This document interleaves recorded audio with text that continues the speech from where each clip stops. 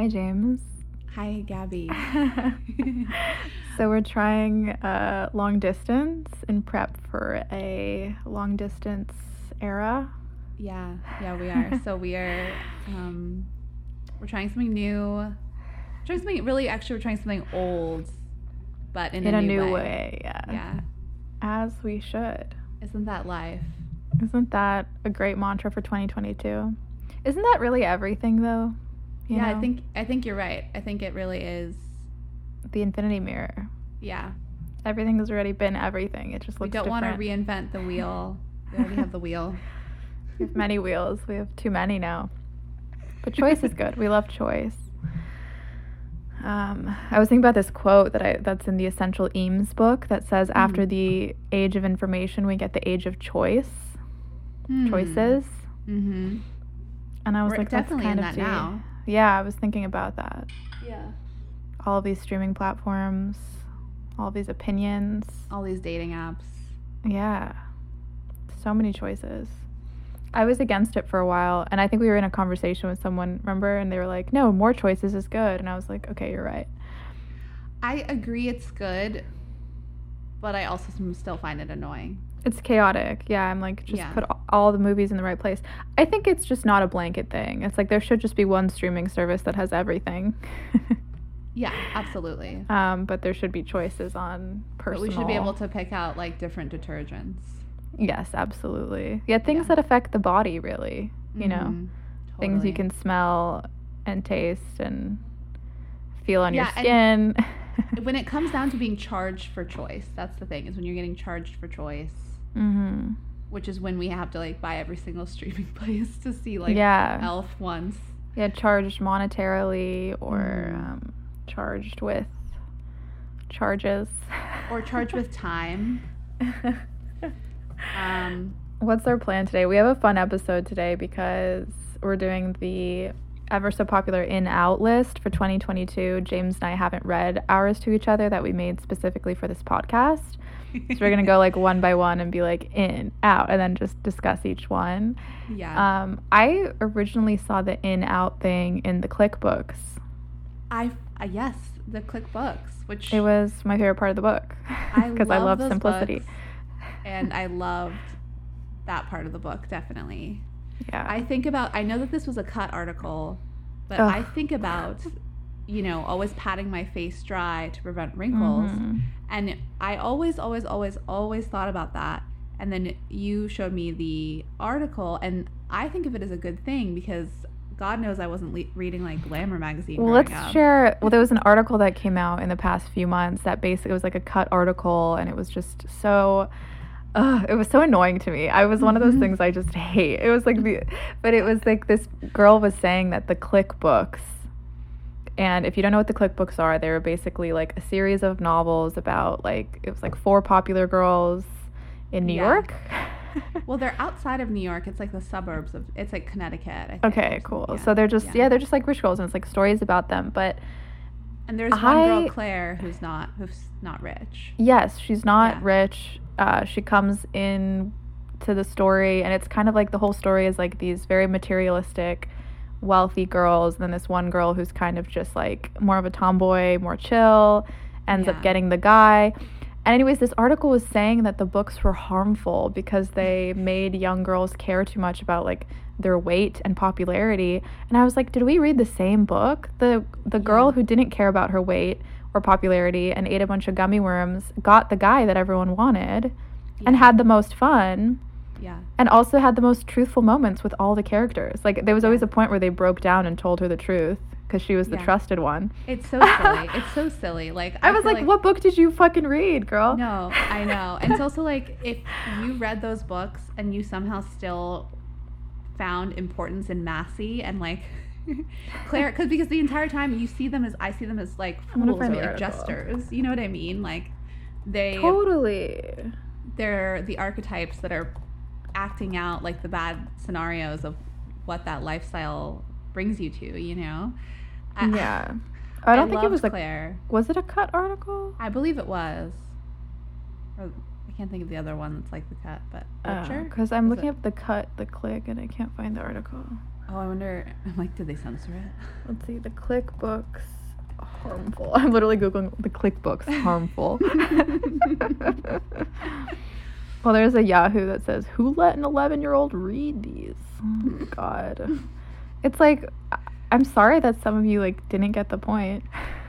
Yeah. That's why we have choices. It's also like, doesn't it say more about the person if they attach to, like, the shitty characters? That's what I'm saying. Yeah, absolutely. Why can't I find the article? It's weird that you can't find it.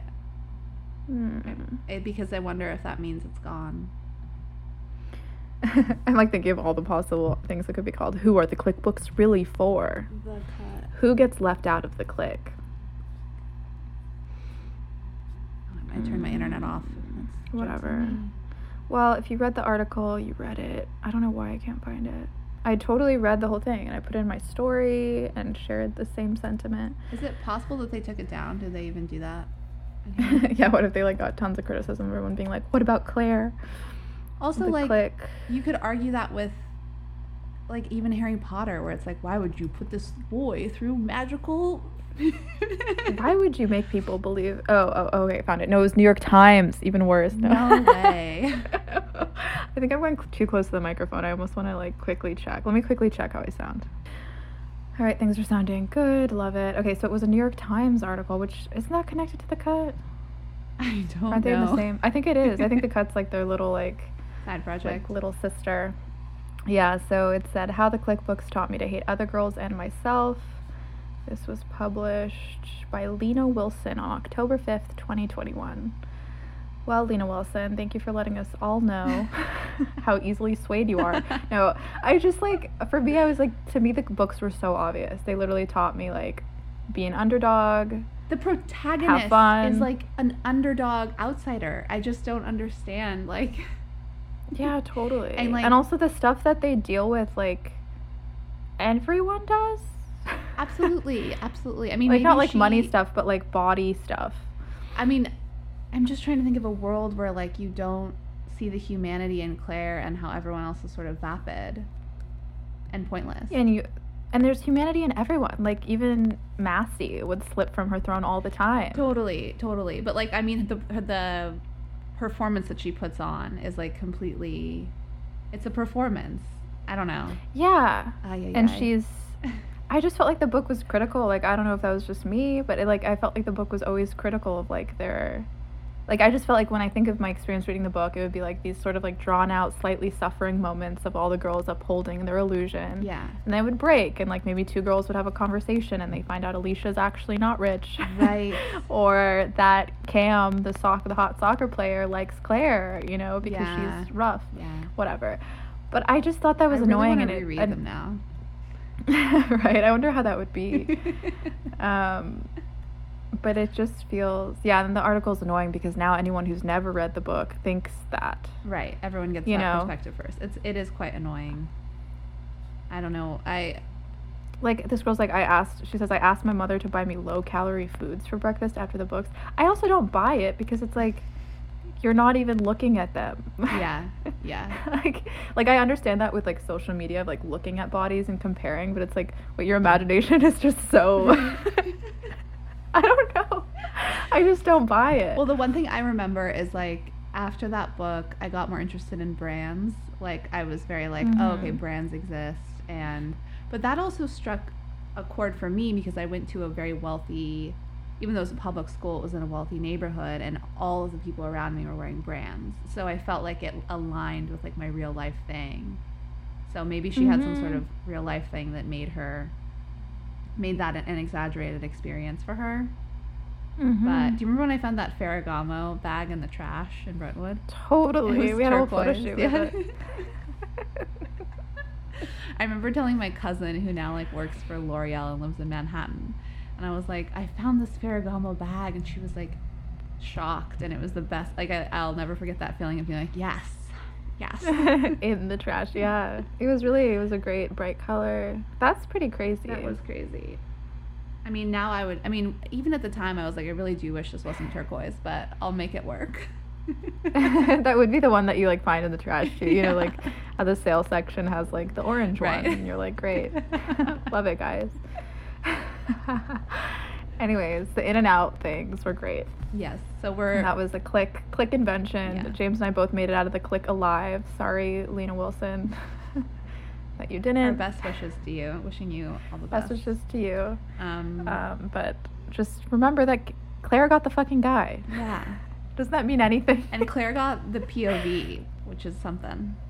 Yeah, she was the main gal in a lot of ways. That's so funny.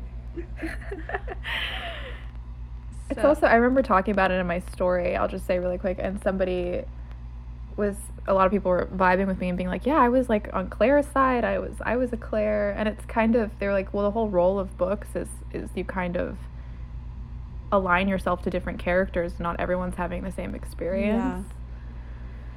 And so to write that article, I don't know, it's fine.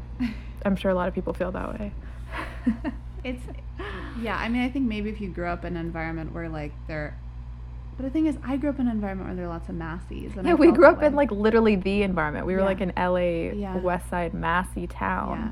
Maybe that's it too, because we actually saw real life Massies. Very true. We had to deal with our I don't know real where monsters. I don't know where the author is from. But if she was just visualizing a land far away. Yeah, because I'd read it and then be like, oh, that's what those people are going through. Sounds like a lot of bullshit. I even remember being in middle school and looking at the Popular Kids and being like, that looks like a lot of work. Like, I'm tired. I remember just being like, please don't look at me. Similar vibes, though, right? Yeah. It's like, just don't even bother. Yeah. All right, so with that being said, it's time to present our in and out list. Yes. All right. So do you want to go first, or you want me to go first? I kind of want you to go first. I'm feeling a James first vibe in the studio today. So I will say that these are maybe seem a little more hardcore than I wanted them to be, but here we are.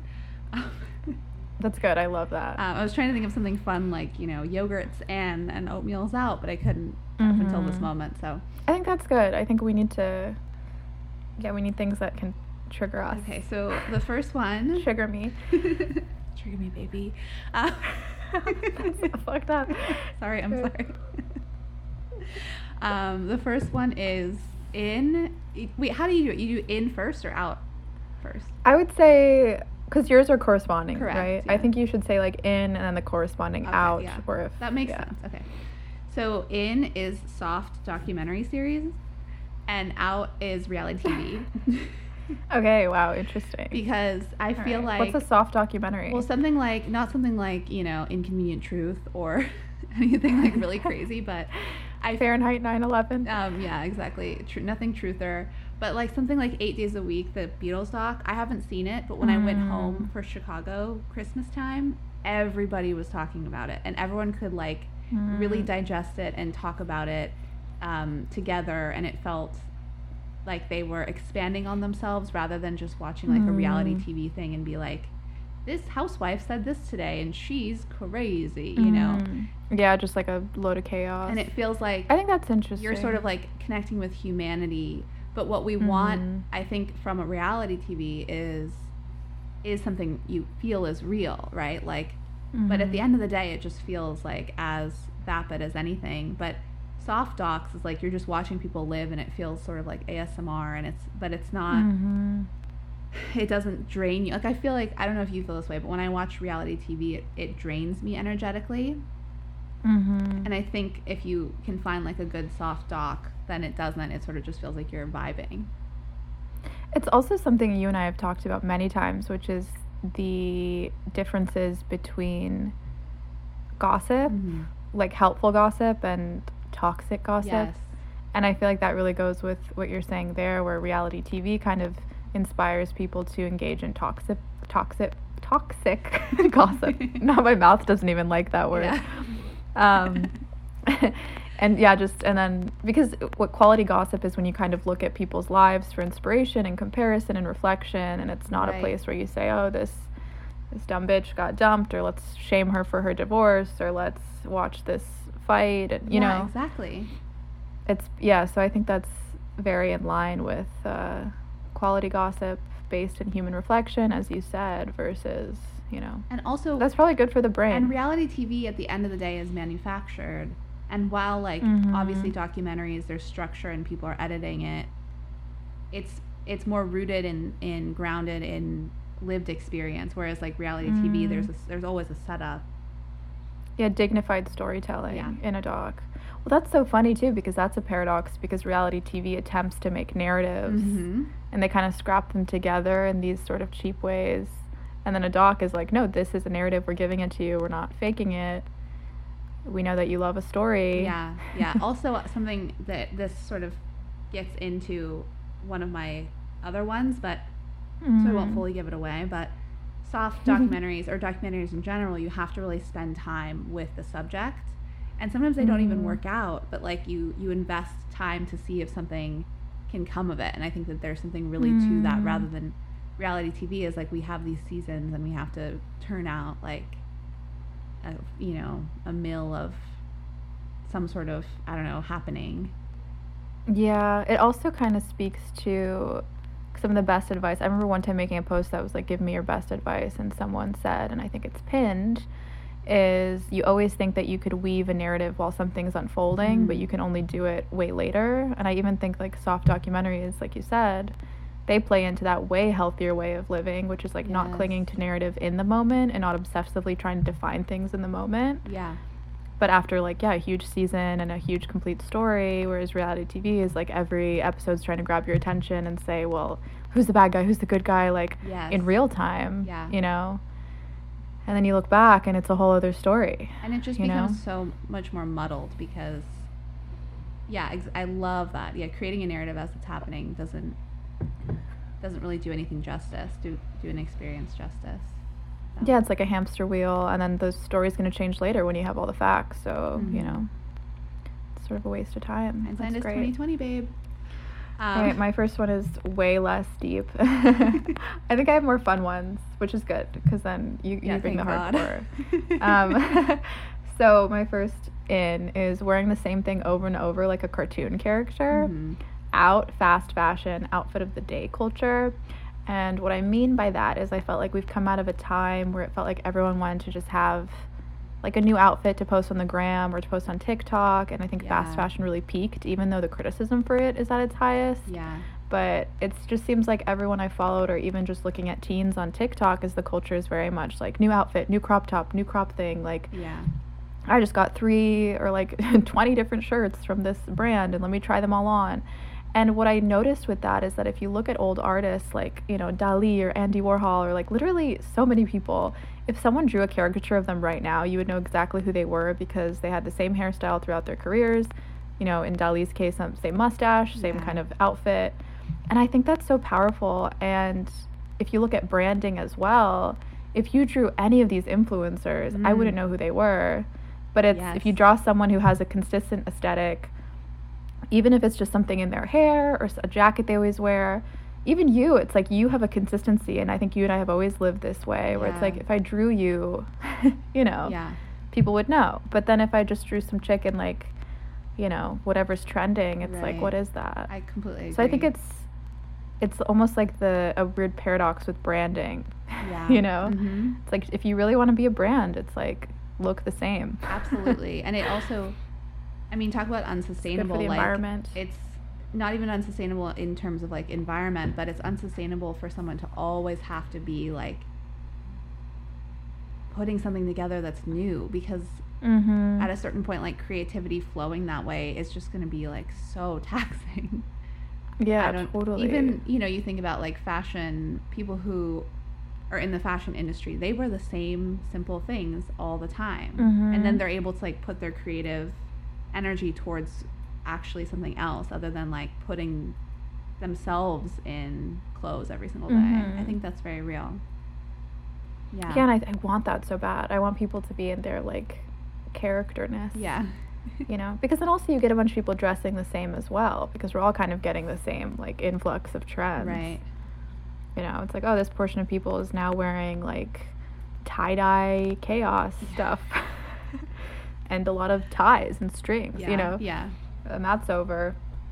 But yeah, I'm ready for And I think that comes with age too, as you start realizing what you really like, and then you wear it more frequently. Absolutely. I don't know. All right, give me your number 2. Okay, well, I'm gonna switch it up a little bit because I feel like they sort of ping off each other. But mine is actually cleaning my closet is in, and paring down to the basics, and then out is pretending I'll wear the pink jacket. Okay, yes. It goes with mine a little bit exactly, too. Yeah. Because what happens is people like you and I, who I think really thrive from cartoon character like, sustainable fits, like, wow, this jacket's been with me for 10 years, energy. We can even be sold to the new outfit vibe. Yeah, and I think I like for the pink jacket that I'm thinking of is funny because I've had it for so many years. Wait, is it the fluffy one? The fluffy one, yeah. But that's a good jacket. This is the paradox, is the jacket that I have is really great. It's fluffy. I've had it truly for so long now, maybe 6 years, if not more. But the thing is, I just don't know if that part of my life is still going to happen. It was a very specific era of like going to parties and like wanting to stand out for some, maybe recognized by like a suitor, like it was like a mating jacket. It was funky. It was a mating jacket. I will say it's very unique, beautiful, and vintage, and if you want it out of your sight, my closet right now is the perfect place to store things like that. Yeah. Because, so feel free to bring it over, but I kind of refuse to let you give it away. Okay, that's fine. Yeah, see, it's like, it's hard because this is the thing that's hard is a lot of my closet now feels like things from a bygone era, and so I sort of have to figure out what I'm willing to let go of and what I'm willing to keep from that era, because the future is so unknown now. Like I don't really know. All my pants from Japan. Yeah, you know what I mean. That ended quickly. Yeah. So, like I literally I think I got these. I was obsessed with these pants from this Japanese store that I had to email to get sent to me. You know the pants, and they were just really big, like circus style. And I just thought for the rest of my life, I'm going to want to look big on bottom and tiny on top. And now I'm like, all I want to wear is like little yoga pants again. Yeah. I don't know why, yeah. But I don't wear those pants anymore. And yeah, I look at those as like an old time. Yeah. It's funny. But then there are those things that you just would never give up, right? Truly. Yeah. And the thing is, my mom has had stuff since the 80s, and it's still fun seeing those things. So, but I guess this thing that is in and out is like really trying to figure out what I'm willing to like hold on to for the duration. And maybe the pink jacket actually is that if I don't wear it, even if I don't wear it for however long. But I don't want to look at my closet and open it up and see ghosts, which is what I sort of feel like right now. Yes. Definitely. Totally. Yeah. I mean, when I left and I gave away so much stuff, that's also how I felt. And I think it was like an accumulation of just eras that I don't know. And the funny thing is I did the same with you. Like I got rid of massive amounts of stuff, but I still feel like I open my closet and don't see the present. So yeah, definitely. And you move fast. You move quickly with time, I feel like. You don't dwell. You're not a dweller. I'm not a dweller. I like holding on to things. So I think someone's average like lifespan for a jacket is probably cut in half with you. Well, which is a good thing. That's sort of. But the thing is, the things in my closet that I'm looking at, I've had for a fair amount of time. I just don't know.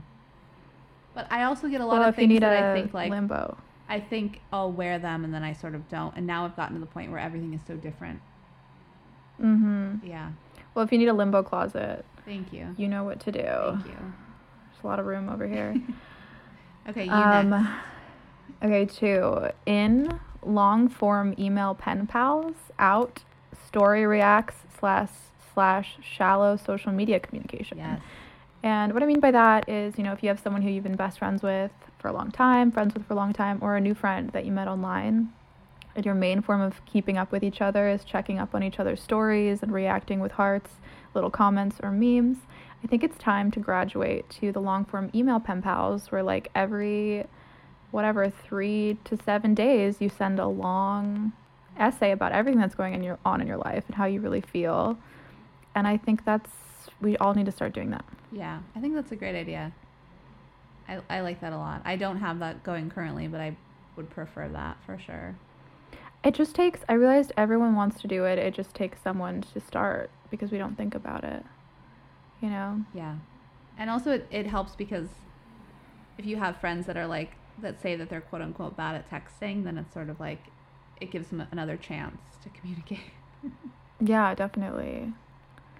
Definitely. And I think it's also really great with new friends or like people on the internet you want to get closer to. Yeah. You know, because you're never going to get the full thing. Yeah, because really then you're just one of an audience member and hoping that they like pick you out of the crowd.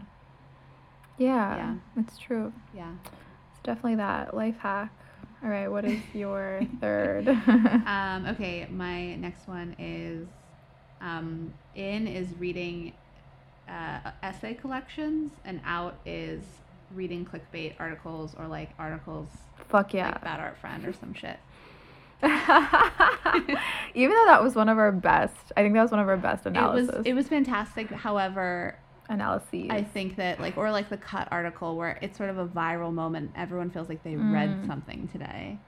Okay, you know, it's true. It's true, different than like reading Joan Didion. Like I'm reading, I like took a book from my boyfriend's mom's place of Joan Didion's essays, and I've been reading it for a few months. And I just like revisiting the same voice and having that like conversation with the same person for a period of time. So you were reading it before she died? I was, yeah. Wow. Were you like, oh my God? Yeah, I was. I was like, okay, like this girl by my bed is dead now. It's pretty crazy. Peace out, hun. Peace out, babe. So rest in peace. That's like the literary version of your documentary. Yeah, thing. I think a lot of this is sort of along those lines. It's also sort of similar to, rather than doing something which is like story reaction, having like totally a continued conversation. It's like a de-cheapening. Yes. It's just better for everyone. It's better for the mind. It's better for connection. Yeah. Totally. Did I take away something? It's funny because there's one that I put, but I took away, but I think it kind of goes into this a little bit because I didn't know, but like the concept of exclusivity, but not in exclusivity as the opposite of inclusivity, because I think inclusivity means something else now culturally, but exclusivity as the state of being, of kind of being a more localized focused space with specific people. You know, not like leaving people out. You know, it's funny how that's why I took it off my list, because I was like, well, what's the out for exclusivity? I don't really know. Yeah. Because when I say exclusivity, I mean like, you know, I'm only reading Joan Didion essays right now, you know, and then I'm going to go talk to other people who have also, you know, as opposed to, like you said, I'm going to go into to Twitter or like a news channel and hear everybody's reaction to today's news with a bunch of people who I might not ever even get along with or ever want to talk to in my life, you know. Yeah. But I'm glad I can bring that up in the right way. But I took it off my list because I was like, I don't know, because I don't think inclusivity is the opposite of exclusivity. I think, anyways, I agree completely. Yeah, no, I get you. It's like a specificity. Yeah. A more focused tunnel of thought. Yeah. Yeah. Commitment. Okay, go. Okay, my 3 is basic is basic simplified health, as in just like, you know, everything we know. Exercise, fruits and veggies, water, straight up, right? Out is this concept of superfoods and like expensive tonics, and this idea that like health is this like unattainable thing that like, because, and that goes with the clickbait thing, which I feel like, wow, we have a theme in our ins and outs. Anti-clickbait culture. But clickbait too, with whether you're like, you know, a lifestyle influencer or a media channel, there's this pressure to always kind of have this brand new thing. Yeah. And I used to feel so like bogged down by the concept of like health and wellness, because I felt like I had to have some like specific amazing plan. And recently I've just been like, get my heart rate up, eat vitamin C, as in like eat a fucking orange. Right. As far as vegetables, it's like you can literally look at the nutrition facts of vegetables and fruits and literally just eat like spinach with your eggs. Yeah. You know, you don't have to get some like psycho salad that has all these like totally seeds and weird stuff. Like, and I just think like that really helped me out. And I feel healthier than ever and also more in control than ever. But it really comes down to like the shit that they told us in the 90s. You know what I mean? Yeah. Like even exercise is like has become so complicated, you know? Oh my God, I know. Like there's so many different things you can do. And I think it starts to feel like, oh, this is the better thing, when it's really like, oh, these are just other options to get your heart rate up. But to put it simply, it's like, just get your heart rate up. Yeah. You know? Yeah. Yeah, I was actually going to write something very similar, but I couldn't put it into words. But I wanted to be like, in is Whole30, which is like, I think just eating whole foods.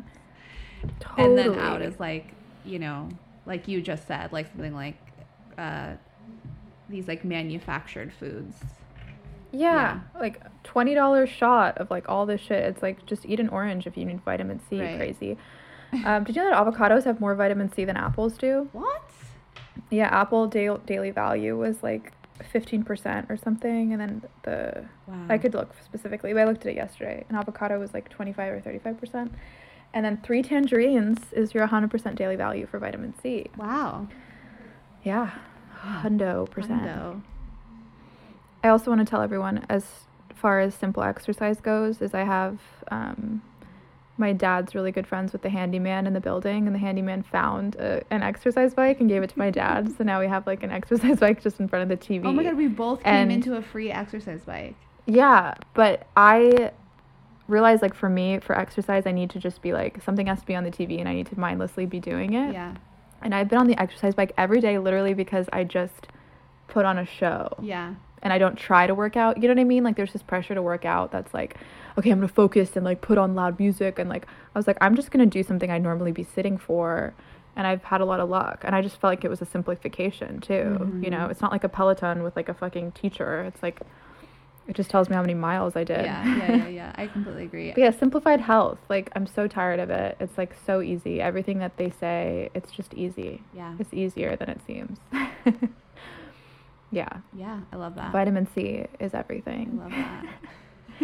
I just want to say, like, I was thinking, like, winter is when the immune system, like, crashes and everyone gets sick. Right. And it's, like, that's also when citrus fruit is in season, which is, like, the highest vitamin C content. Yeah. And I was like, isn't that, like, evidence of God? Yeah, definitely, like, the support of a design. nature. Well, I think God is the design, so evidence of God, which is evidence of design. I think God is nature, so we're Same. like And agreeing. nature is a design. We're agreeing. All these words that I'm mean not the same fighting thing, with you guys. We're not arguing about God. I'm not here to No, I make friends. actually do agree with you, though. It's just a million words for the same phenomenon. Yeah. But yeah, vitamin C. Fuck yeah. Absolutely. Okay, so Me you're next. number 4. Next. Okay, so in is imagining utopia. Out is imagining dystopia.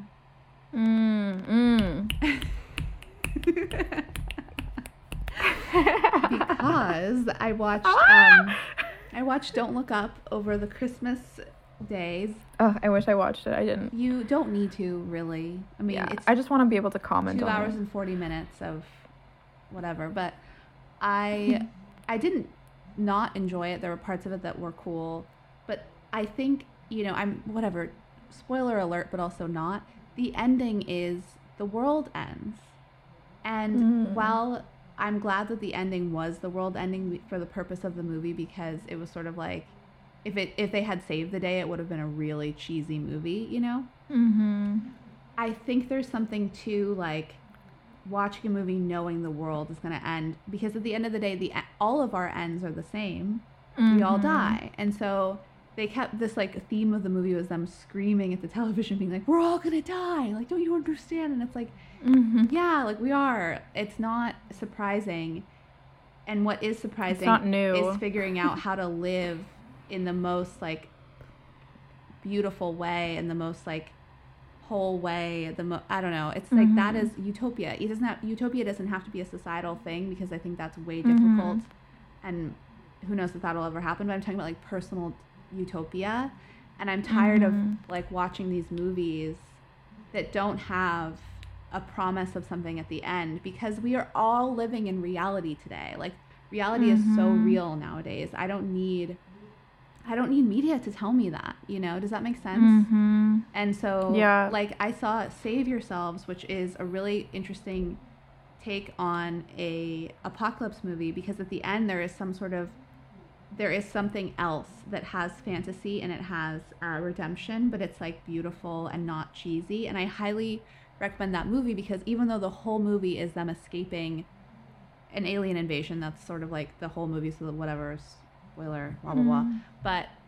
But there's, at the end there is something, and I think, and it's very personal, the thing that happens. It's not like the entire world is saved, you know. So I just really I want more content, I want more media, more stories about personal utopia and like what that means and the reality of that. Like, that's what we need now. We don't need more mirrors of like what's going on, you know. Yeah, and sometimes when I think of that obsession, I'm like, is it just like a collective expression of like a personal grievance, which is everyone's afraid of death? Yeah. And then we kind of expand that outside of ourselves to like fear of like death of the planet or the species or like some kind of catastrophe. And it's like, why do I have to take on like your collective shit, honestly? Like, yeah, it's a valid fear, but it kind of isn't at the same time. The same way that me constantly calculating my death wouldn't be a valid way to live. Yeah. It's like, yeah, it could happen anyways. Yeah. I feel that.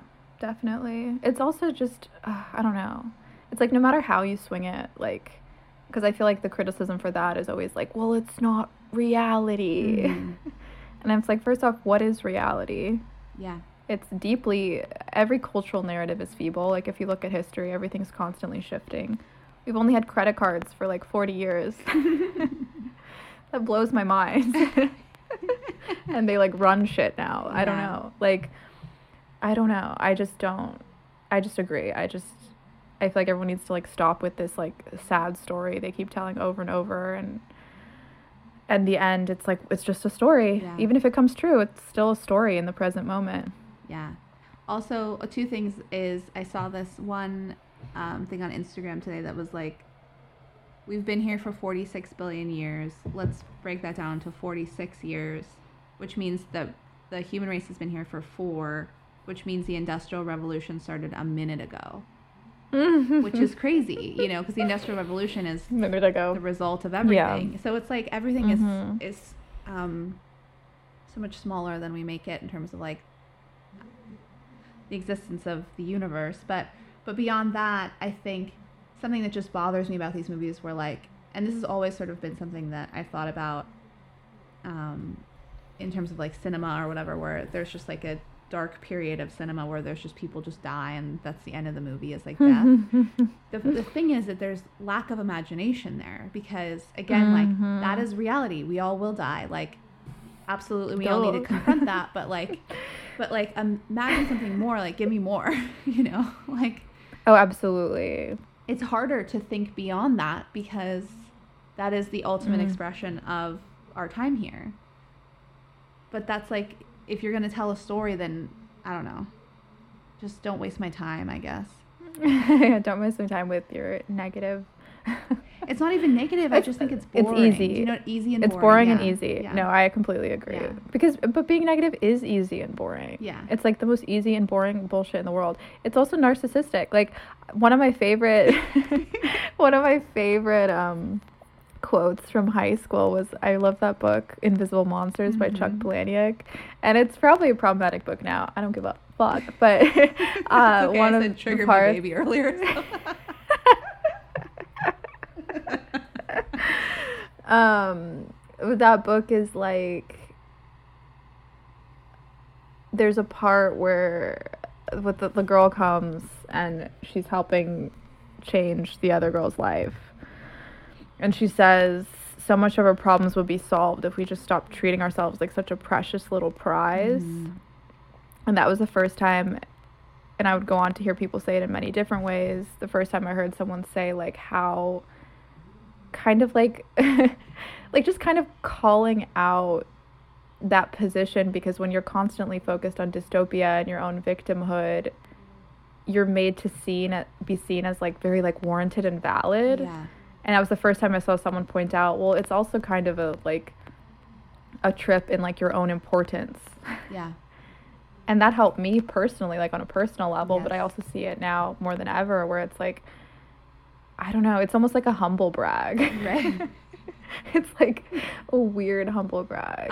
In is not humble brags. Out is humble brags. I'm done with humble brags. Totally. And it's like actually treating success or treating your wins as wins. Out is humble brags. I'm just gonna say that. I just made that up, but I came across that recently, and I was like, I don't know if I can get behind humble brags anymore. Well, we live in like a society of humble brags, I feel like. I mean, I even catch myself doing that, of like complaining about like work I have to do. It's work that I like doing. And I think it also kind of entangles with the whole like fear of privilege conversation, you know, because I think originally the whole privilege thing was this wonderful perception shift of like, yeah, we're all at different levels and you should consider that in all your interactions, whether personal or like institutional, systemic. It's so true. But then it kind of turned into this thing of like a shame for doing well. And if you had something good to share or something good that happened in your life, there was always that follow-up of like, okay, well, what privilege got here? And I'm like, that's not really the role of that tool. Yeah. You know what I mean? It's not to make people fear good things or fear utopia, personal utopias, or not go after things that they want. Or, like, it's kind of become warped. And I think, I don't know. Totally. Not humble brag. Like, if you fall for that, like, get out of that. Yeah. Because at a certain point, it's like, if you're humble bragging and then there's someone who's like actually dealing with shit that you're humble bragging about, like, I don't know, then it's just like, I don't know, it just feels super strange because it's like, if you're taking yourself down, but then, I don't know how to explain it without whatever. I know what you mean. Yeah. It's just fake. It's just bullshit. It's sort of fake, and it just feels strange. It feels very strange. Yeah. Deeply estranging. I understand where it comes from, but it doesn't. Okay, yeah. Anyway, okay. I don't know where we are now. Was it my turn or yours? It's definitely your turn. Yeah. Okay, cool. I was like, was that my point or yours? Okay, in mystery.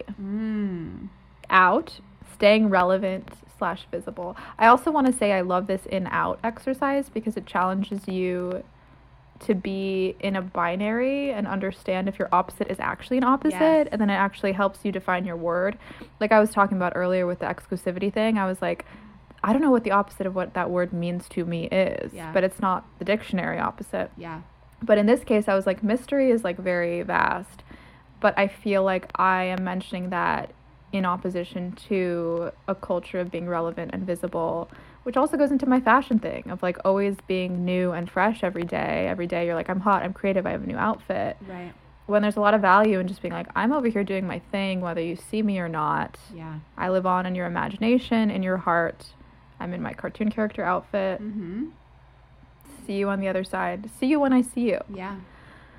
You know, and I think that goes with clickbait culture. I think it goes with reality TV culture. I think a lot of the stuff we're saying is weirdly all aligned. And I had a moment recently, and this is actually, I have a lot of criticisms for TikTok. One of which being I can only last on it for 2 weeks. And usually the reason I end up having to leave is because it's not a platform of mystery. And I love mystery more than everything. I know that you do too.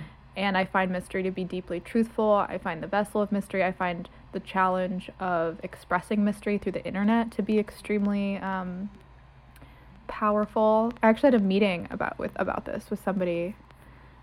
There's going to be a project about this, but I don't know when. I don't even know how it's going to happen. But we're both lazy people, me and this person.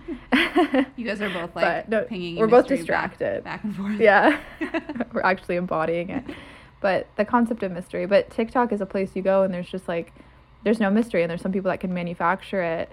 And it really bogs you down. I can't really define why. And if you have some theories, I'd love to hear it. But TikTok's one of those places where there's no mystery. Instagram, you can still make mystery. You can still, there's a lot of ways to kind of like post in this kind of distant, aloof way. Yeah. Well, I think mystery comes from less, and TikTok demands more and more and more. Yes, and specificity and attention. You have to be very attention grabbing. Yeah. I think that's very true. And, people always want to see, like, I don't know, I haven't really been on TikTok, but it just feels like you have to be very like in your face, and Instagram, because it is like, I enjoy the fact that Instagram is in many ways just 2D and not 3D. But TikTok is like, you're dancing, your music, your face, your outfit. It's like, it's, I don't know, it's the closest thing to like virtual reality as you can get without actually being there. I absolutely agree with that. I think that's very real. That goes into like one of mine, which is in is delayed gratification and out is calling artists content creators. Because like, when an artist is a content creator, they're operating on like the instant gratification that comes from posting something, and believing someone's a content creator just means that they're creating something for you to consume right away. And delayed gratification is all about, like you were saying, like mystery and making things like delayed gratification is mystery, like embodied basically, because you can't get a like on mystery basically. There's secrets and there's the sacred to that. So I think that is people I hope will come to expect less from the people that they look as a creator or like an artist, because it is unsustainable, you know.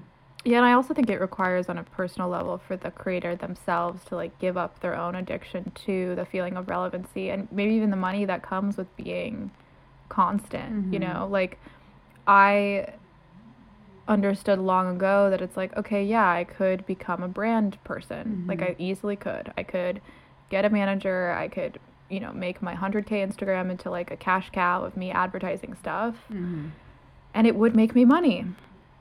But then what lifestyle am I getting? You know, it's going completely against everything I love. I will never be able to live in mystery. I'll never be able to like run off for weeks at a time. I hate objects. I'll be constantly having to... excess objects I don't like. I love objects. But that's another thing too, is I think a lot of, especially content creators and young people who want to be influencers and they're trying to use their platform for a career or for some kind of exposure, it's like, that's kind of the animal you have to feed. Yes. And you have to be prepared for the time, the patience that it takes to create maybe like a more exclusive crew that, you know, buys a book from you that took 2 years to write, as opposed to a bunch of, you know, half invested followers that are, you know, clicking your links and giving you ad money. You know, it's like, it is a personal choice also. And I understand why that system exists, because it does produce tangible results. Yeah, absolutely. Accelerationism. Yeah. That's a big thing. That word keeps coming up. I love that. I haven't heard that before. It's just everything's accelerated. It's also, that guy that I was obsessed with, the Paul Virillo book on the administration of fear. Oh, yeah. Where he says progress. I'll just sum it up real quick. And I think it's a great read. And half of it's like very academic and hard. And then there's these like really major like breakthrough points. But it's called The Administration of Fear by Paul Virillo. It's a semiotext publication. But he's a philosopher of speed. And so his whole thesis is that with the internet, with the concept of progress, with the just like very obsessive evolutionary nature of humans to constantly like make a new thing, we're constantly living in a state of speed or acceleration. And the internet accelerates everything tenfold. And we see that all the time. I mean, trends stop before they start, you know, and but his whole theory is that, and Wabi Sabi also agrees with this, is that there's no such thing as progress, and that progress is an illusion that we feed ourselves to go faster and keep going and make a better thing. And he says progress isn't real, so what ends up happening is we have a population of stressed and anxious people, because the result of speed, factually, is just anxiety and sort of a cheapening of the experience. So I think about that, and the immediate metaphor that came in my head to make me understand it is the invention of the car fueled by gasoline was progress. But it also wasn't, you know, because it's detrimental to the planet. Right. It's this hunk of metal. So it's like, what is that progress? It's progress in one aspect of human existence. Yeah. But there is no actual timeline, a linear timeline of like all of these better things are happening. Yeah. It's just kind of like we're making new tools for things that just kind of get equalized into whatever. And the mistake that we make is thinking that progress exists and that we're constantly striving for a better world, and, you know, when we're kind of just in our infinity mirror carousel of life. Yeah, and I think that also plays into the individual of, like, we're this idea that somehow one day something will change externally that will finally make us happy. And studies have shown, and personal experience has shown, that, like, your baseline is your baseline no matter what. You're always going to come back to that. There's nothing that's going to really, like, 100% one day change that. I think growth is real, personal growth, but your perception, which is more of a story. Yeah. Don't you think, this just hit me now, is that the concept of growth doesn't have anything to do with emotions, but only with narrative? Because if you, like you said, your baseline's always your baseline. And I had this realization during the pandemic where I realized the happiness that I felt when I got my first apartment, which I'd been dying for since I was 13, and the happiness I felt during early quarantine, stuck at my parents' house, sharing a bed with my sister in this tiny apartment, terrible shit on the news, but me going for a really good walk and getting a runner's high was the same happiness. I was like, I'm pretty positive that I've experienced the same, maybe 10 or less emotions in my life on circulation. And the only thing making me feel like, oh, the happiness of getting my own apartment or whatever is bigger is just the illusion of time, having a bad feeling right before that good feeling, or just it having a different face that's more maybe societally, you know, prideful, but the feeling itself is different. And then what is growth? It's a reflection on the story of being like, I used to be this character, now I'm this one, and I like this character better. You know? But also feeling better on a day-to-day. I mean, you know, I don't know. Anyway, I'm going to pause this because it's really long and I should make a second one. This distance has been a success, and James and I were reflecting over the break how there is something to being distant because we get a little bit more serious. I think when we're together, it's like Giggle Town, which is great, and that's us. But I do feel like it's almost like a Zoom meeting where I feel more like I have like headphones on, I'm like strapped in, and I'm like, I better say what I mean. Absolutely. And the delay of the time sort of gives me a chance to say something with more words, I guess. Yeah. Rather than being like, we're ping-ponging. Great. Okay, so I did mine, I think. Yes, 5, right? Yeah. We're on 5? Yeah. No, I did the acceleration. Oh, no. I said mystery, and then you said yours, and then, okay, 5. It's my 5, right? Yeah, you're 5. 5. In romance/crushes as positive, normal, and celebrated. Nice. Out, fear of love, trying to transcend partnership with independence and infographics. Wow. So I just think we've come out of a time, and I was heavily involved in this, especially in my early 20s, of this like kind of, it almost, I look at it now as like a rebellion against nature and like a need to transcend nature, which is literally romantic relationships kind of being everything. Yeah. They are everything, no matter who it is. And I saw this from personal experience of just seeing kind of like, I don't know, the most like independent, like money centric, whether there was an artist or someone in my life, it's like you always just find out that they're in some romantic, deeply like heart-wrenching situation or in love with somebody or trying, you know. I just feel like it's this performance that people have been doing for so long. Like we can transcend partnership or transcend our need for romantic partnership. And we can't, and we shouldn't be ashamed of that. Yeah. And it's a great thing that should be celebrated and enjoyed. And like all things, yeah, it can hurt your feelings. But like, honestly, so what? Get it together. Keep loving people. Yeah. Keep having sex. It's the most human free thing we have. It really is. Yeah. And I it means a lot to me. I think it's a huge life force. And I think even just claiming that can really change your life because, I don't know, I just feel like my relationships are so much richer now that I look at them as a place for pleasure and not a testing place, you know? And I think a lot of these infographics, a lot of this kind of culture of, you know, who's the narcissist? Like, am I going to date an abuser? You know, and all that's possible. Stay vigilant. Yeah. But like, it's pretty obvious when that shit goes down, but most of the time it's like two people fumbling their way into feelings. But when I go into relationships as a source of pleasure, not only am I better at defining when I don't feel that pleasure and like maybe seeing red flags early or being more in tune with how I feel early, I just have such better relationships now, you know? Mm-hmm. And I think that's because if you go into relationships as, like I said, like, oh, these testing grounds of like, who are you? What are you going to do to me? Right. Like, that also kind of fucks up your own, like, radar, right? Yeah. Because your baseline is not pleasure. It's, you know, this testing area that you can actually never leave. Yeah. And obviously, yeah, it's fair, but it's like I've had some terrible things happen to me that, like, in relationship land from very young as a teen, and it's like, so fucking what? I'm sorry. If I told those stories, you know, everyone would be like, oh my God, like, you could be an abuse expert, but I'm not. I don't want to be that. Yeah. I just want to keep going. I'm really into that right now. I think that's tea. I think we all need to hold each other in our crushes, and I think we all need to be okay with how weird it can make us and how irrational it can make us, and I think that needs to be celebrated. I like that. I think that's cool. I think as someone who has gone through, like, different waves of that ride, I think it sort of also has, like, an aging thing to it. When you get to a certain age, you can sort of handle partnership and handle love in a way that isn't destructive, because when you're young, like, almost anything can be destructive. Like, everything's destructive when you're young. Yeah, you're so right.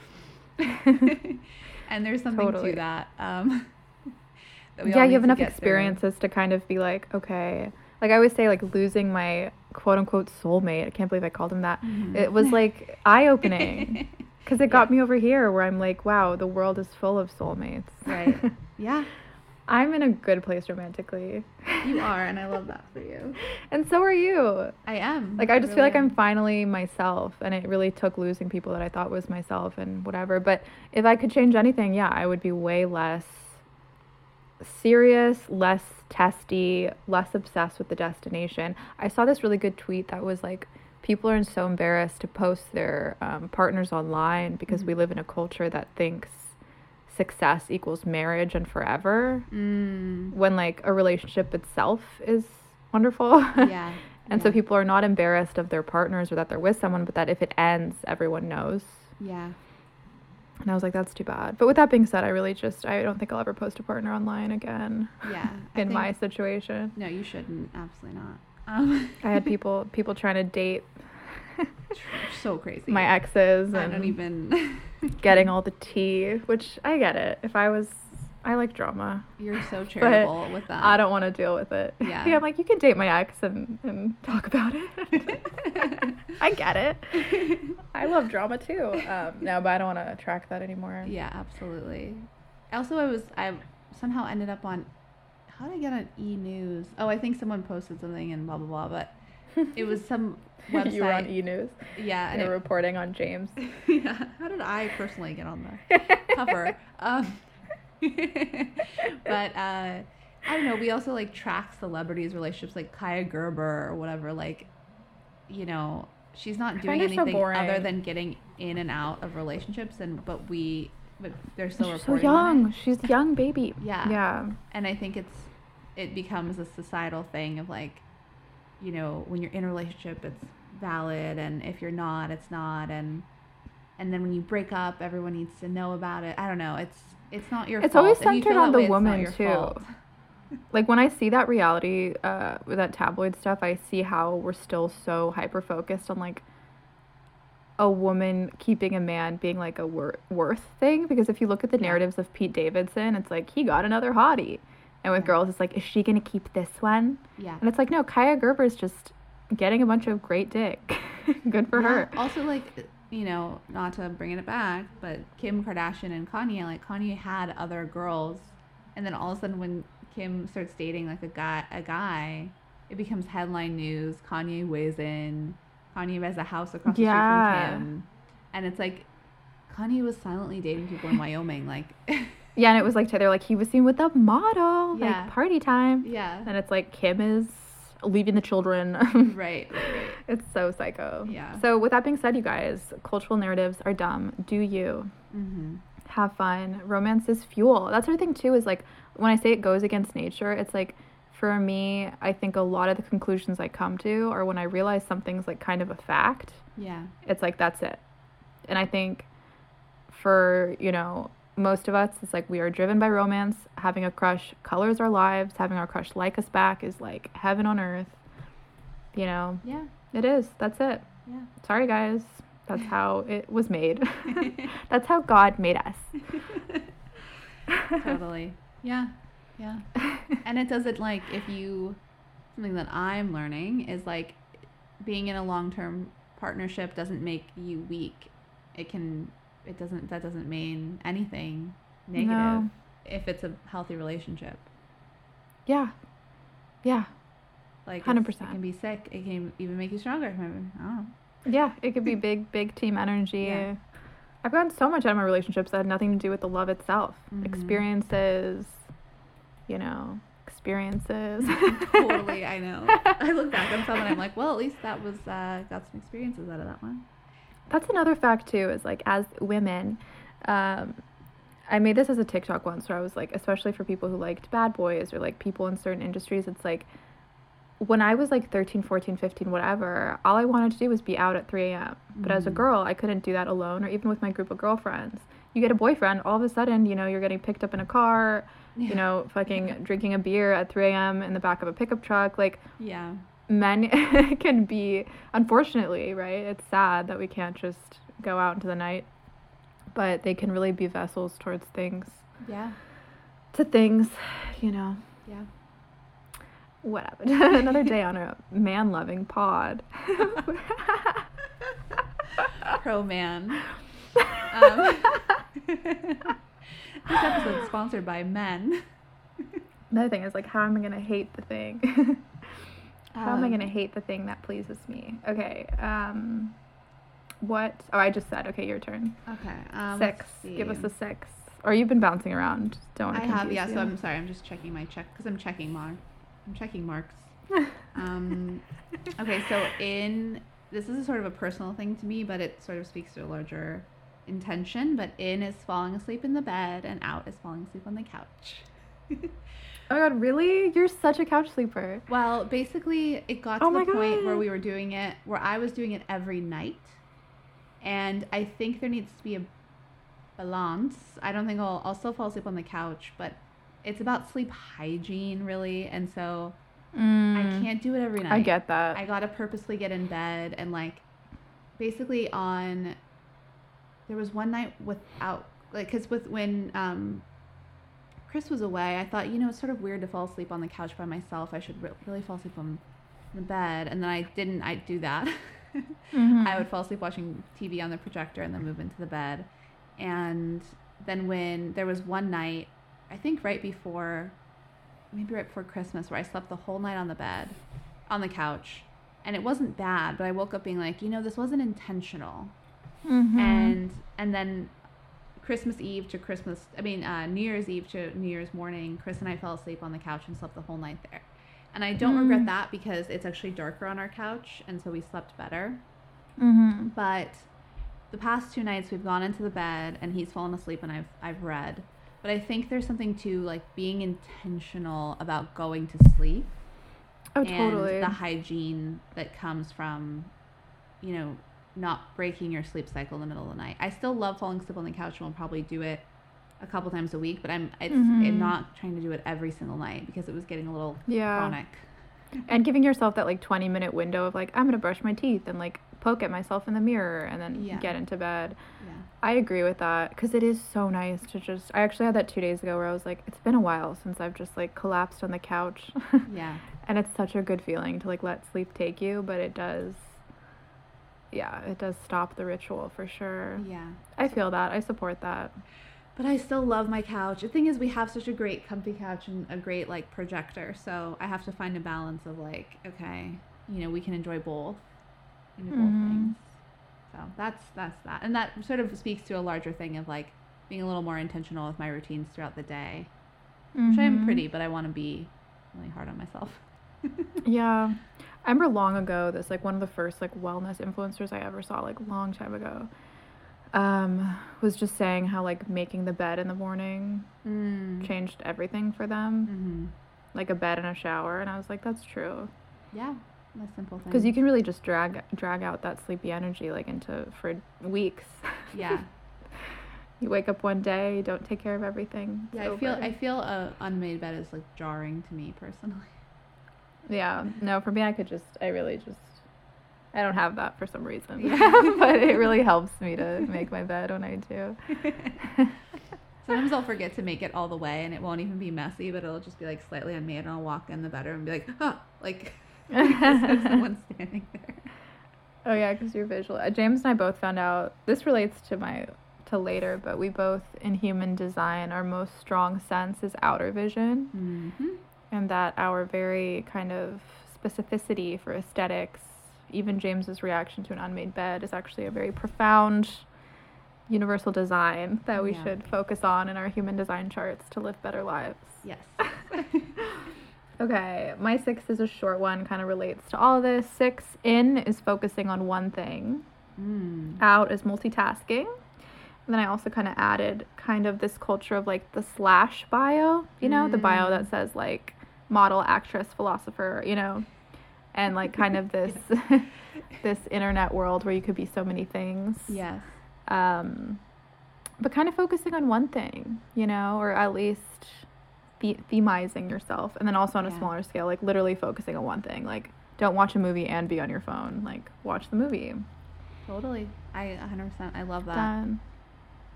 I love that a lot. I think it also, like, thinking about you can be one thing and then do a lot of things to support that, and that's enough. You know. Cool. Next. Love that. Okay. In is taking walks without my headphones, and out is constantly having something going that's drowning out the world.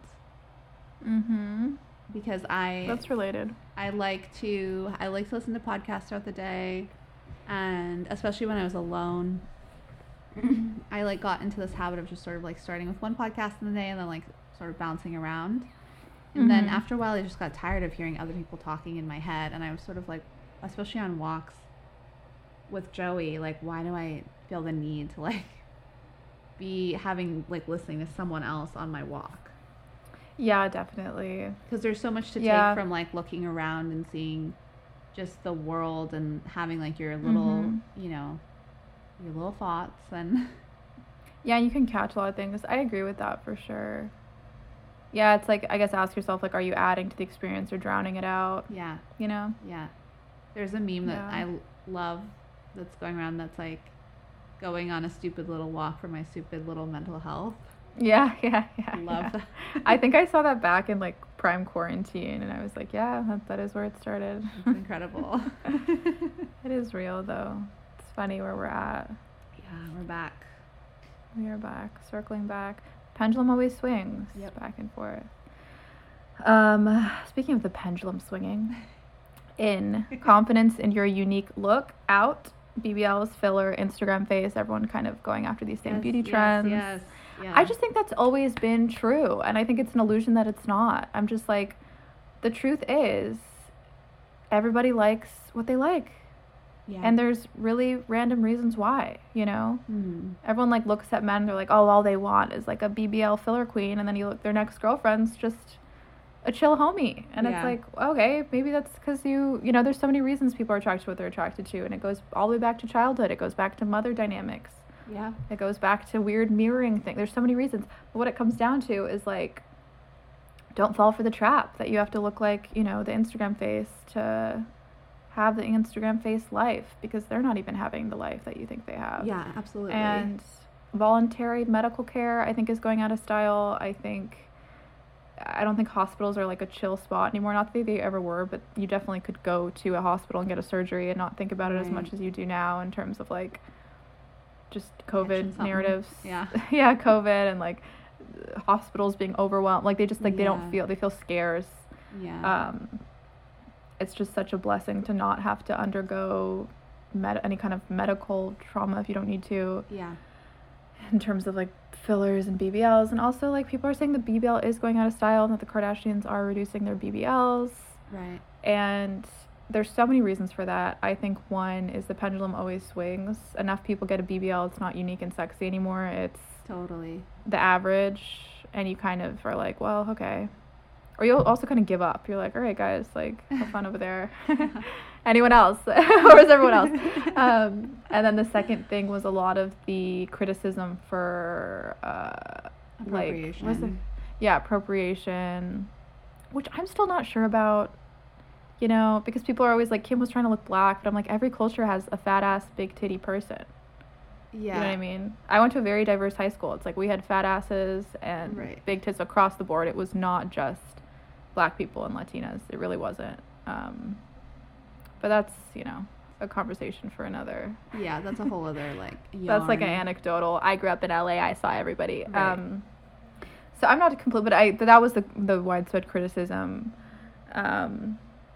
But I do wonder. I'm like, are the people who really, really believe that, like, do they really just see, like, flat as a board white people and, like, curvy, like, black and brown people? Like, is that what they've seen? I don't know.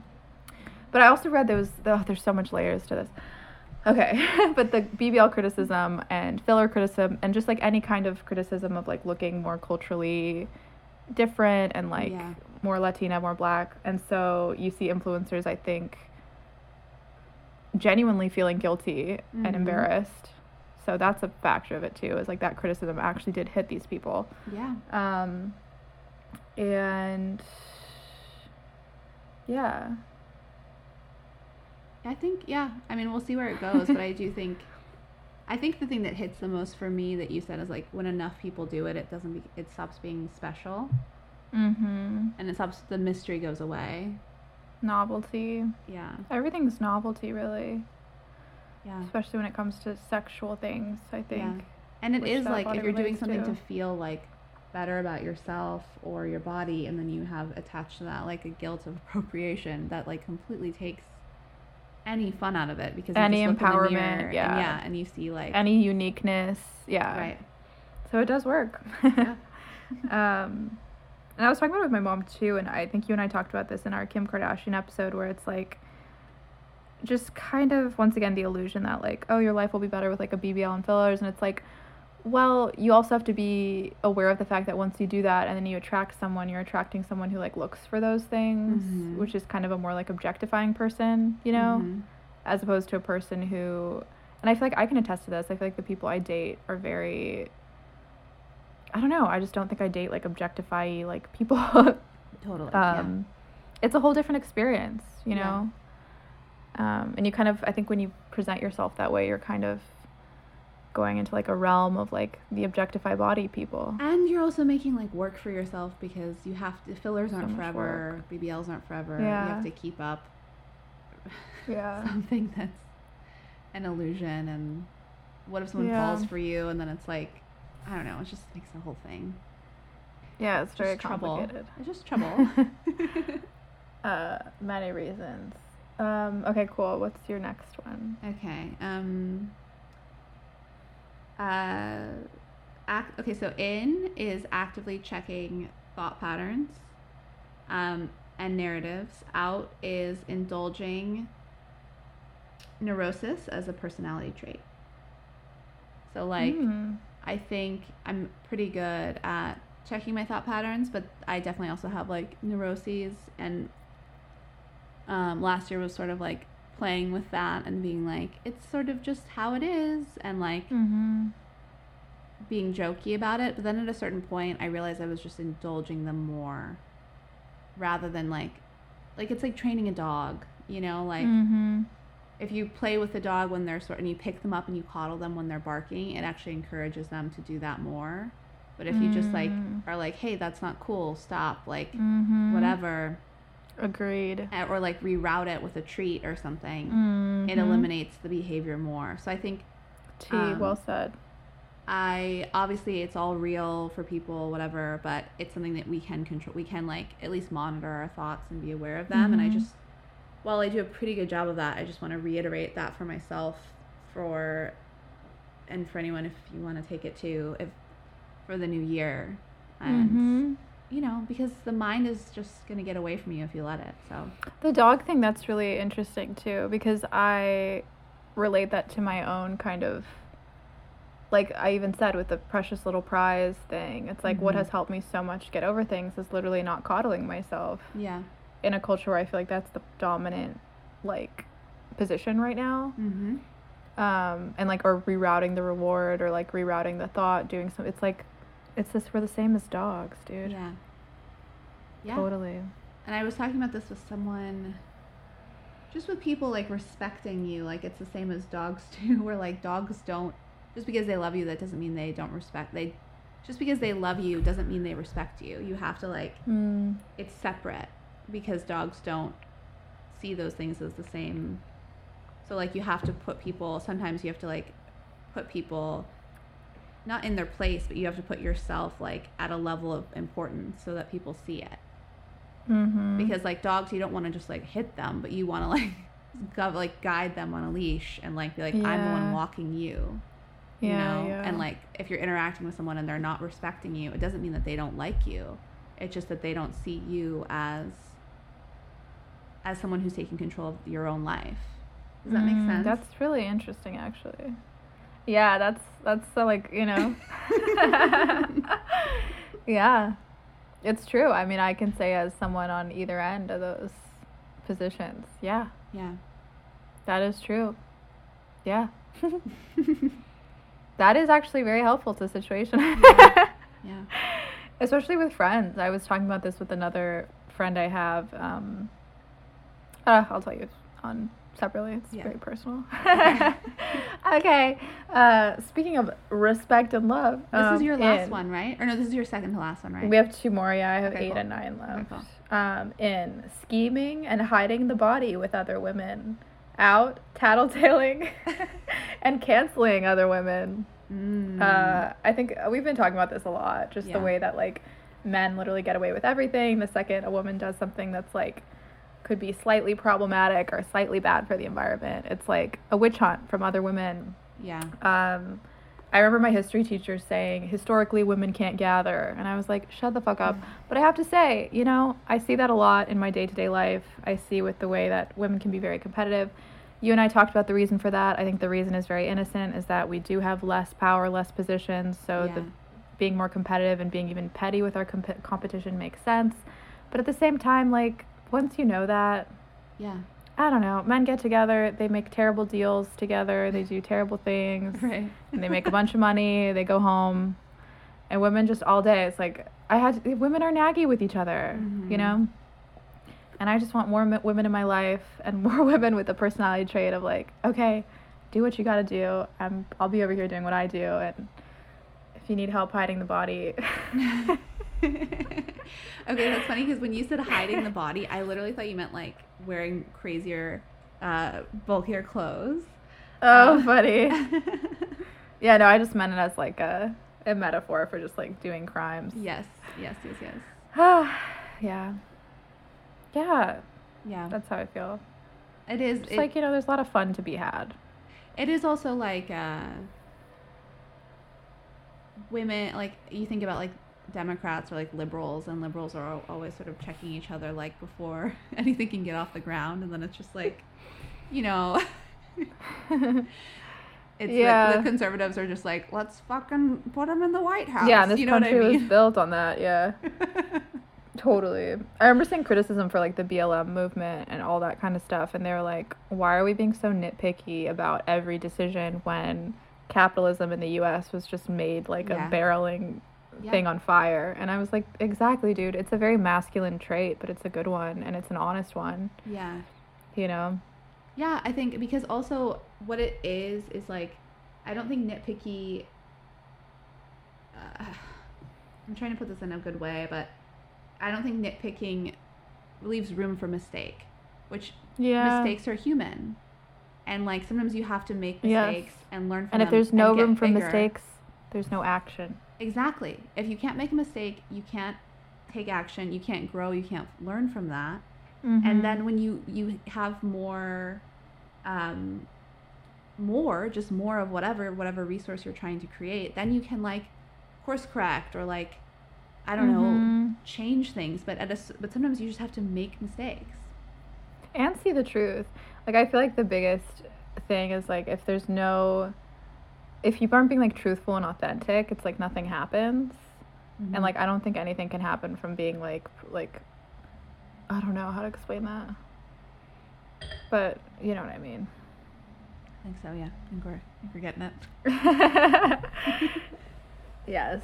Yeah. And only truth and authenticity can come from a place where you can make quote unquote mistakes. And also sometimes mistakes aren't mistakes. Sometimes they're part of the path, right? Well, that's the thing is they are. They absolutely They are. always are. They show you something else, you know. Yeah. So we're too busy being like, one strike, you're out. Like, shut And if the you, fuck I up, think dude. not making mistakes is being fearful. And again, that comes back to like the resources thing. If you're always feared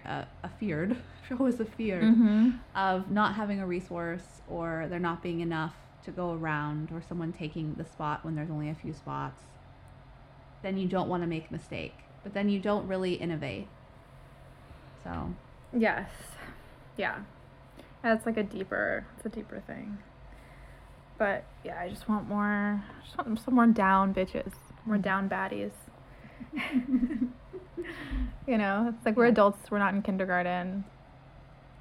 You know. Yeah, my parents always said, because I was such a perfectionist, like from day one, basically, they always said to me, get messy and make mistakes. Oh, it was really cute. Yeah. Fam vibes. Yeah. That's awesome. And then I was like, did someone leave dishes in the sink? Get it together. Okay, do you have one more, right? I do, yeah. Okay. So in is letting 2022 be her own person. And out is rebooting past decades and projecting things onto the new year before it can fully have its own moment. Yeah, well said. Let her be her. Because I feel like I'm tired of being like, this is the new Y2K, or like, you know, or like 2022 was supposed to be the best 20s. year, or like 2022 is actually 2020.2. It's like, baby, like just let. Oh, I hate that see shit. what I happens. also hate. Ugh, I hate that. I think it's the tackiest humor. Yeah, being like 2020. It's like, okay. Yeah, and because it just like creates like an aura of dissatisfaction already, because you've created expectations, and sometimes you just have to let the year unfold, and oftentimes nothing happens until March, and that's okay. That's so true. Yeah, everything's sleepy till March. But I'm so tired of this narrative of like, I feel like 2021 happened and some weird thing happened. Maybe it was the insurrection or something, but everyone was like, I thought 2021 was going to be different. And then it's just like, are you kidding me? Like, oh, was it maybe it was the insurrection moment. But it's just like all these March-ish. fucking memes being like 6 days in or whatever. And it's like, I was telling this to Chris and he was like, yeah, people are just waiting to, you know, press post on the new meme when something happens. Oh, I know. And I just like, it's like It's the just same thing that we were bad art. talking about earlier, though, of like creating a narrative while it's happening rather than looking back. Exactly. That's really what been our whole list is really about, is like just kind of a return to reality. Yeah, basics too. Basics, reality, lack of acceleration. Just fucking sitting with it. Yeah. Our thing is really wabi-sabi, actually, just at its core. It is very wabi-sabi. It's aligned with nature. Okay, last one. Finish us off. Last one is really simple. It's in human design, out astrology, I bitch. knew it. I knew it. I was waiting for it. I just like, once you read your human design stuff, which literally just tells you a general way in which you're supposed to live, that's really helpful. It's not based in like daily forecasts, and like astrology just makes you feel like you're on like a tiny rock that's like floating through space, and like anything can happen at all times, and that you could possibly understand it. As opposed to human design, which I think a lot like what we're saying is like, here's a kind of, this is like some direction, and then just use that over and over again. Like, this is a sustainable format. Yeah. You know? Yeah. And astrology is like, here's your like ever-changing chart that like actually doesn't really like... You know and what it is? human design like, is based in the body too. Human design is like when you have a roadmap and you get the whole map and you get to see it ahead of time. And then astrology is like ways, when it's like, turn right in 300 feet. Yeah, totally. And astrology doesn't involve the body that much. Whereas like human design, I think it's like, it really does involve the body, and it gives you that map of your body. And then it has the ethereal aspect as well. Yeah. That astrology is completely based on. But it's like, Yeah, there's and it's like that. energy based. It just makes so much more sense. Yeah. So, and it's not restrictive either. Like, it's not like the way that human design is written is like you read about people's charts and you feel like you know more about them. You don't feel like, oh, another Virgo for the pile. Sure, that's so true. For the pile of Virgos. Yeah. Like when I read human design, it's like there's only 4 things, so it's like I'm not like, here's the manifestor generators in my life. I'm like, oh, look at their little ways of being. Yeah. Yeah. I don't know. And it doesn't, human design doesn't, because I've been very critical of astrology, and I'm sure human design can be memified to this point where people get too attached to the labels. Right. But for me, it feels way less, because it's not presented in this binary way, Mm-hmm. Where it's like, which signs are the good ones? Like, which are the sexual ones? Which are the, God, yeah. Yeah. It says like, hey, this is like your kind of vibe, and like, this is how, it's good. So James is a manifestor. Mm-hmm. And I am a manifestor generator. And I got the My Human Design app, which is fucking sick. And I'm going to download it. Gabby did a reading for me, and it was really, really, really interesting and helpful and, like, cool. Reading as in, I just read what the app says. Yeah, so you guys can all get your amazing reading. That's what she read. Your amazing reading on this site. It was really nice. James and I both have outer vision dominance, which I love for us. It totally makes sense too. Is that our list? I think it's our list. I feel I loved the places that we met. Oh, totally. So many places. And just the general vibe of what we want. Yeah. It's just like the pendulum is swinging, It's like we had the 10 years of relevancy and this kind of, I don't know, accelerated life. Yeah. And I'm like, the old masters. No, and we're right. No. It's become tiresome. I think everyone is tired. Mm-hmm. And easy, like you said. Yeah. It's become easy, tiresome, and boring. Yeah. A lot's about to go down. Let's go deeper. Right, should we close this out? Yeah. I always get hungry after podcasting, but only in my face. Like, I just want to eat. Face muscles are tired. No, I think it's like your throat chakra gets so activated, and it's like you think you're hungry in your top half, but you're not. Yeah. I'm gonna go to the art store today, get some fucking panels. Make some gesso panels. Nice. I did. I saw this TikTok I wanted to send you that was like this girl like mixing a soup over the stove, and it said something like, girls need to make soup otherwise we'll die or something. That's so funny. But it was like very it. Soup is very 2022. Any last words? You have some stuff going on, right? Oh my god, yeah. Thanks for that. Yes, I do. I have today, I'm putting it up on Instagram today, but the 11 meditation tracks that I made are finally out on Spotify and Apple, which is super cool. And that's 2 hours of meditations, which is kind of crazy. Very crazy. And they're all basically the meditations that are from the guide that I created. And I had enough people reach out and say, hey, this would be really helpful if you could record them with your voice, because I just can't get there from reading, that I did it.